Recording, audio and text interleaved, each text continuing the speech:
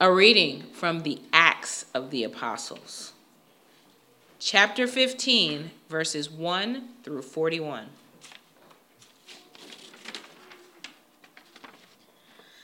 Some men came down from Judea and began teaching the brothers, "Unless you're circumcised according to the custom of Moses, you cannot be saved." And after Paul and Barnabas had a heated argument and debate with them, the brothers determined that Paul and Barnabas and some of the others should go up to Jerusalem to the apostles and elders concerning this issue. Therefore, after being sent on their way by the church, they were passing through Phoenicia and Samaria, describing in detail the conversion of the Gentiles. And they were bringing great joy to all the brothers and sisters. When they arrived in Jerusalem, they were received by the church, the apostles and the elders, and they reported all that God had done with them.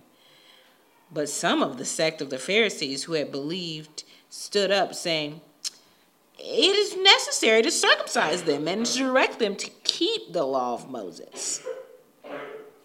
The apostles and the elders came together to look into this matter. And after there had been much debate, Peter stood up and said to them, "Brothers, you know that in the early days God made a choice among you, that by my mouth the Gentiles would hear the word of the gospel and believe. And God, who knows the heart, testified to them, giving them the Holy Spirit, just as he also did to us. And he came down and he made no distinction between us and them, cleansing their hearts by faith. Since this is the case, why are you putting God to the test by placing upon the neck of the disciples a yoke which neither you nor your forefathers have been able to bear? But we believe that we are saved through the grace of our Lord Jesus Christ in the same way as they also are." All the people kept silent, and they were listening to Barnabas and Paul as they were relating all the signs and wonders that God had done through them among the Gentiles. After they stopped speaking, James responded, saying, "Brothers, listen to me. Simeon has described how God first concerned himself about taking a people for his name from among the Gentiles. The words of the prophets agree with this, just as it is written, 'After these things I will return, and I will rebuild the fallen tabernacle of David, and I will rebuild its ruins, and I will restore it, so that the rest of mankind may seek the Lord, and all the Gentiles who are called by my name,' says the Lord, who makes these things known from long ago. Therefore, it is my judgment that we do not cause trouble for those from the Gentiles who are turning to God, but that we write to them that they may abstain from things contaminated by idols, from acts of sexual immorality, from what has been strangled, and from blood.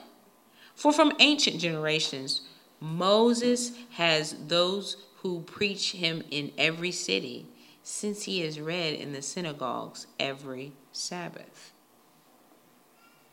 Then it seemed good to the apostles and the elders with the whole church to choose men from among them to send to Antioch with Paul and Barnabas.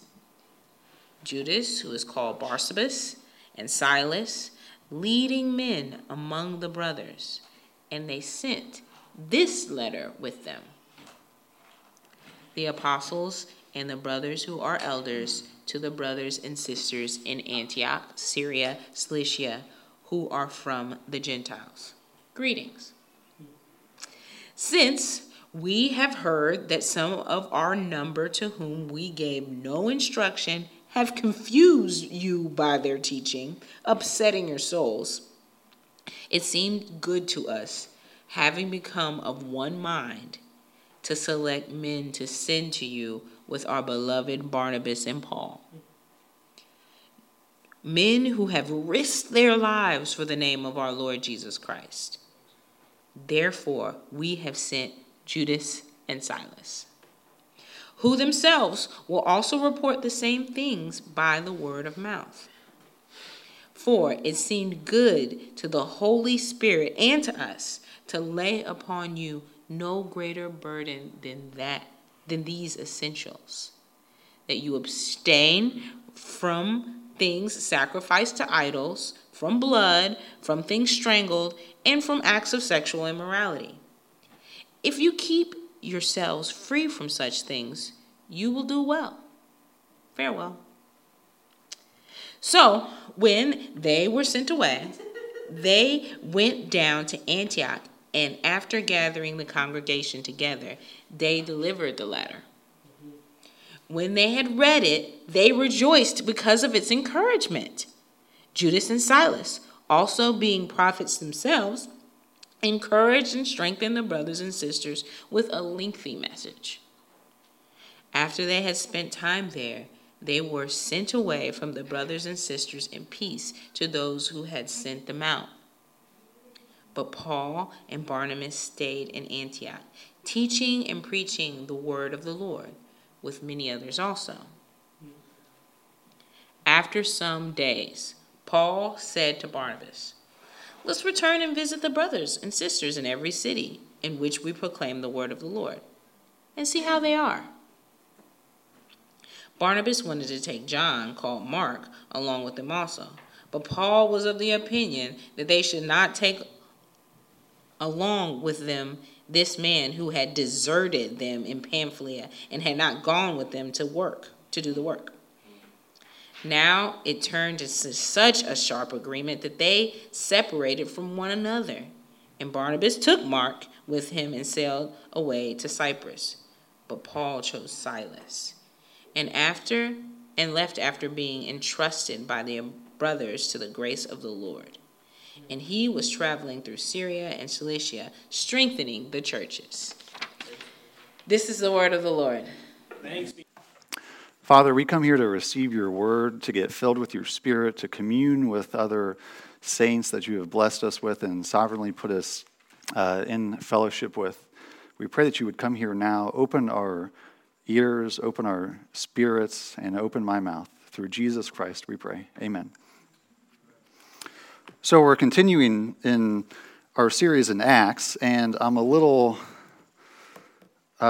wondering if I should just try to do this whole thing or just do the first two verses, because it's right in line with what Greg was saying.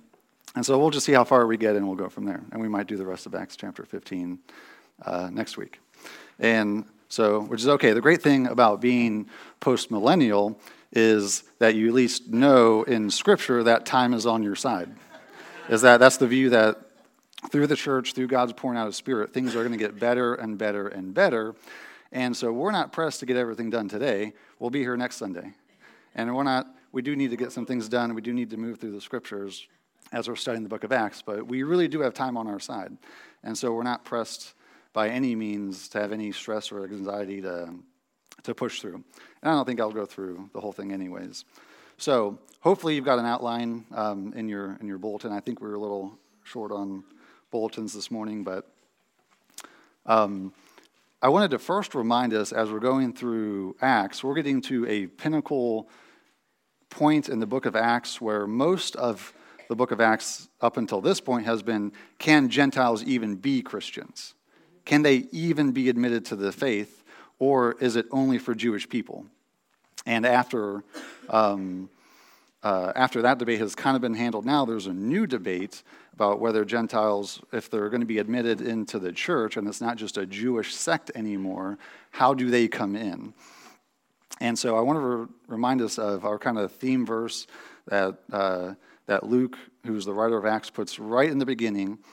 In Acts 1:8, he says, but you will receive power when the Holy Spirit has come upon you, and you will be my witnesses in Jerusalem and all Judea and Samaria and to the ends of the earth. And so that's the time we're in now. We have not gotten to the ends of the earth, so we are continuing to be witnesses of Jesus Christ until at least we get to that point, and we'll see what happens after that. But what I've been trying to do is relate that idea of what the church is doing, what Jesus is doing through his church, through various scriptures.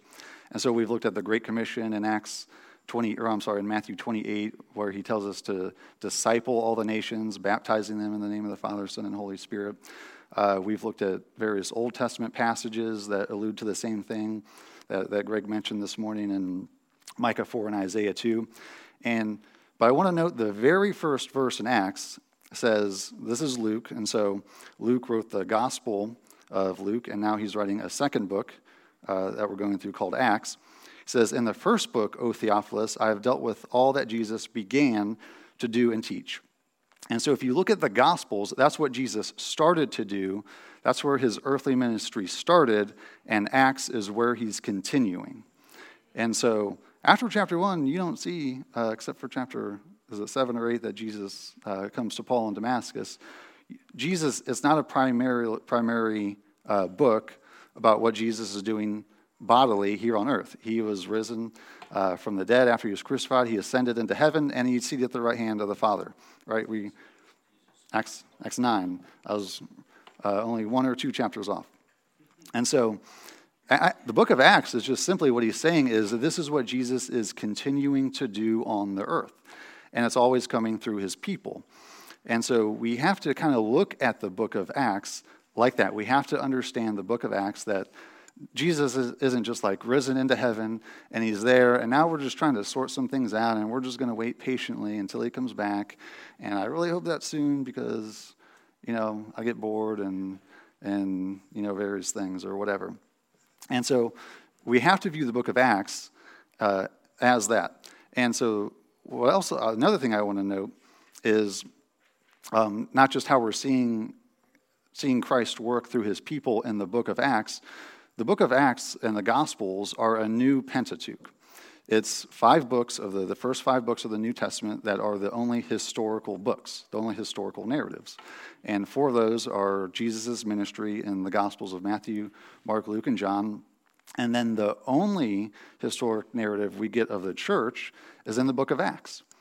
And so we get other insights about the church and doctrine and various things in the other 23 books of the New Testament, the epistles and Revelation and whatnot. So we get other insights into how the church operated, but we don't get any other historic narrative about what the church did or how they gathered or what they looked like. And so that is supposed to be contrasted with the Pentateuch of the Old Testament, and the Old Testament is supposed to be contrasted I don't mean as opposed to or in opposite terms. The New Testament and the Old Testament are not two dialectical, books or group of books that are totally opposed to each other. But you're supposed to see in the Old Testament that these are God's chosen people, and largely they fail. There's a few key figures like Abraham, Moses, David, the patriarchs that are filled with the Spirit and are leading the people of God. But largely, the church in the Old Testament is a book of failures. Do not do this, right? I always love to mention the book of Judges. The book of Judges is probably the most clear to me of what not to do. And so don't cut a prostitute up into 12 pieces and send her out to various people. Don't do it, right? That's not a book of this is what we're supposed to do. No, the book of Judges clearly points out that they had no ruler leading them. Everybody did whatever they felt like doing. Don't do that. And so we're supposed to look at the book of Acts as Jesus giving his Spirit to the church and empowering them to be the people of God that they've always been called to be, right? And unless there are certain cases in the New Testament, especially in Acts, where we're told, don't do that, right? When Philip goes to Samaria and he's preaching to Simon the magician, and he wants to buy the Holy Spirit, he wants to buy the power of God. And he's reprimanded not to do that, and you're in the gall of bitterness, so don't do that. And so we have to look at the book of Acts as a model for the New Testament church, for the New Testament people of God. It starts with them getting filled with the Holy Spirit. It starts with God pouring out his Spirit, and it then continues, and every subsequent chapter after that is just how are the people of God being filled with the Spirit to do Jesus' ministry. And so in Jesus, in the Gospels, he had 3 primary ministries. You might add like a fourth one. I would add a fourth one, but it's like, is that part of the first one? And so the first one is a teaching ministry. The second is a deliverance ministry. And the third is a healing ministry. And that's what you see the church doing in the New Testament.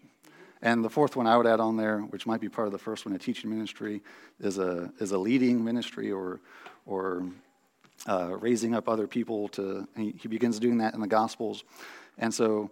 But that's really like a teaching ministry. I don't know. You guys decide. That's on you. I've got my own position, but those are the things that you see in the book of Acts. They didn't take Jesus' teachings and his ministry and say, let's do something completely different. Jesus was really good, but I think I could do it better, right? They've got the same spirit, and they're called to the same mission.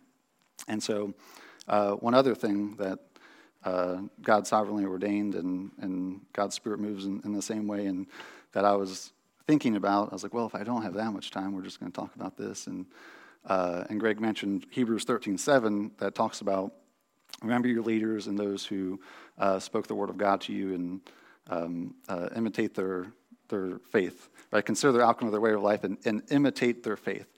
And so that right there is a good scripture to look at of the book of Acts. And so when Ephesians says that we have, that when Christ rose, he gave us gifts, and you're like, oh, good, gifts. I love gifts. What are they? Apostles, prophets, shepherds, teachers, evangelists, right? Like, oh, I thought it was money. If you guys are thinking about getting me a Christmas present, you guys can get me Chick-fil-A gift cards or just cash or something like that. But Paul says that's what, when Christ rose, those are the gifts we got. And those, starting with the apostles, that are the cornerstone and the foundation of the church that Christ commissioned. And so when the writer of Hebrews is saying that, that's an indication that we should be looking at the book of Acts as a model for what our church should look like today. The book of Acts should give us an idea of what Jesus' mission was, what the first century Christians, what they were doing, and what we should be doing.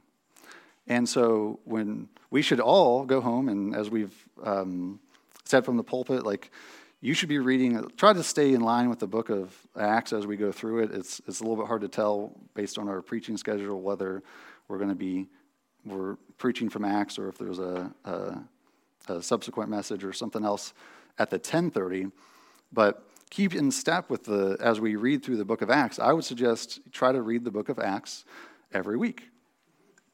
If not, at least try to come prepared reading the chapter that we are going through, and think about and pray about it. Does our church look like that? Is that what we do? Are we imitating and modeling the churches in the book of Acts? Are we doing the same things they're doing? Does our ministry look like their ministry? The way they did things, the ways they raised up elders, the way they operated, the way they fellowshiped, the way they met together.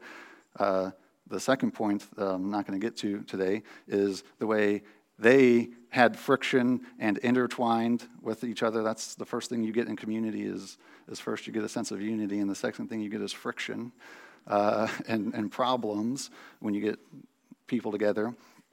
I always find that, like, when I'm by myself, there's like almost no problems. Everything's perfect.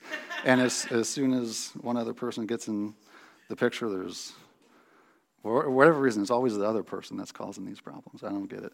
But But right, how did they handle problems? How did they handle heresies? How did they handle other people and fellowship? And we should be reading through the book of Acts regularly and trying to find what God is doing and how we would imitate that. Consider the book of Acts and their outcome of their way of life. Right? What did they do? They planted multiple churches. They raised up elders. They sent out missionaries. They spoke the gospel. They met weekly. They communed together, right? As Josiah was talking this morning, in Acts chapter 2, it says that they prayed together daily. So everybody find some time in your schedule every day to meet with somebody and pray, right? A good start would be like, it's a little bit hard for me to think, well, whose house can I go to? And I'm like, oh, wait, hold on. I've got 2 other Christians that live in my house. They're called my wife and my daughter. That's a good place to start. Start a prayer meeting in your house. And if you live alone, invite others. See who else lives alone. Or go to their house. Knock on their door. At mostly appropriate hours. And so we should be, the point I really want to hammer is we should be looking at the book of Acts and saying, what are we missing? If we don't look like the church in Acts, if we don't have any resemblance to them, and you can't read the book of Acts and be like, yeah, we did that last week. We did that this week. That's what we're planning on doing. That's what we're taking active steps forward. Then something's missing. And it's our job to find out what that is. It's our job to not just read the book of Acts and be like, wow, those are some pretty cool things. I like that story. And then throw it out, get it out of your brain, and go home and think about what you're going to eat or whatever. And so the very first verse in Acts, when he's saying that Luke is in his first book in the Gospel of Luke, is saying these are the things that Jesus began to do and teach. He's saying in the book of Acts, this is what Jesus is doing and teaching. And so the book of Acts at the end, when we get to, was it 26 or 28? I can't remember. It's an even number. 28 chapters in Acts. So we're a little over halfway through. It just ends with Paul in prison, and it just kind of leaves you on an end note, like a high note. Or for Paul, that might have been a low note. But he's just in prison, and he's like, well, you're kind of left with what happens next? It's like a cliffhanger. It just says that Paul got in prison and he taught people for a few years. You're kind of left man, there's got to be more to this story. And there is. There's been 2,000 years of that story of what Jesus is doing through his Spirit and through his people in the church. And if you just look historically, that is how God was growing the church and growing God's kingdom through his church in the book of Acts. That's largely how he's done it through the history of the world of the last 2,000 years. He hasn't changed very much. He hasn't really changed at all. Sometimes the church takes certain swerves to the right or left to emphasize various things, but what we're trying to do is look at the book of Acts as a model, as the faith of the apostles and what to imitate and consider their outcome and imitate that and to restore all the things that God wants to see in his church. And so the first part of the book of Acts was just largely focused on, can Gentiles even be saved? Can they even be Christians, or is this a small sect? And so we don't really argue that anymore because we're all Gentiles. Maybe there's 1 or 2 people that have some kind of actual Jewish lineage, but we're all Gentiles, and so we don't really argue that anymore. At least I don't, because then I'd be arguing for myself. If I got it wrong, that would be bad. And so now, as we get into the rest of the book of Acts, it's how is the grace of God coming, and these Gentiles that are clearly admitted into the faith, into the church, how do we accept them and how do we receive them? And so we'll get into that next week. I don't think we're going to have time to, I don't really want to get into that because the whole message is about grace, and you don't want to handle grace in 12 minutes. And so we've got time on our hands. Come next week and hear about that. But so what we're doing, through the book of Acts and through weekly communion, as we can probably start having the kids come up. But so as we come to communion every week, what we want to do is understand what the Lord has done and what he is doing. And so we don't come to the table in a manner that says, we're going to come here and this is how we become righteous, or this is how we just do this and it makes us clean and it makes us acceptable to God, and then we can go out and that's like a weekly vaccination and it'll keep me safe for 1 week and I'll come back and so our faith isn't in the bread and the wine. Our faith is in the body and blood of Jesus Christ, in his promises of what he said he will do. And so when he says in Matthew 16, I will build my church, he will. He will do it. He will do that with the most unlikely of suspects, like us. He'll do that with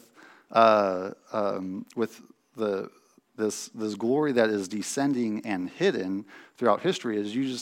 If you look at the growth of the church, it hasn't been a political movement. It hasn't been a large-scale top-down movement. It's been a grassroots, locally, individually, one by one, growing his church year by year by year. And he said that a little under 2,000 years ago. And his promises remain the same. He will do that. He is building his church. And so we don't come to the table in such a manner that says, we're going to muster up our own faith and we're going to take Jesus' commands and his promises in Scripture, and then we're going to work as hard as we can out of our own might. We are going to work as hard as we can. But as we come to the table to get his strength, we come in the new covenant that he has already said it, he has already done it, and he's already been doing it for 2,000 years. And so we apprehend his grace and his body and his blood to have more grace to go out and do it. And so as we come to the table, it says, let us not come, Paul tells us in 1 Corinthians not to come in an unworthy manner, and that's largely like, how do we treat our brothers and sisters? And so sometimes we think that, well, I'm going to come in an unworthy manner because I sinned this week, and well, we all sin this week. And so none of us could really come to the table if it was that. We come, and the Lord promises that if we confess our sins, he is faithful to forgive us. And so all that he requires and wants to give us grace to do is confess our sins and rely in his promises to receive grace and go out this week and get more grace. And so this is a meal of celebration that God is lavishing his grace and his mercy upon us, and we just have to come and dine with him, and we just have to go and get more grace. And we just have to, it's like he's throwing the ball, and we just have to catch it. We just got to put our hand up, and maybe we'll get hit, and it might knock us down sometimes and get a bloody nose, but we just got to be in the way of his grace. And so come, let's dine with Jesus Christ.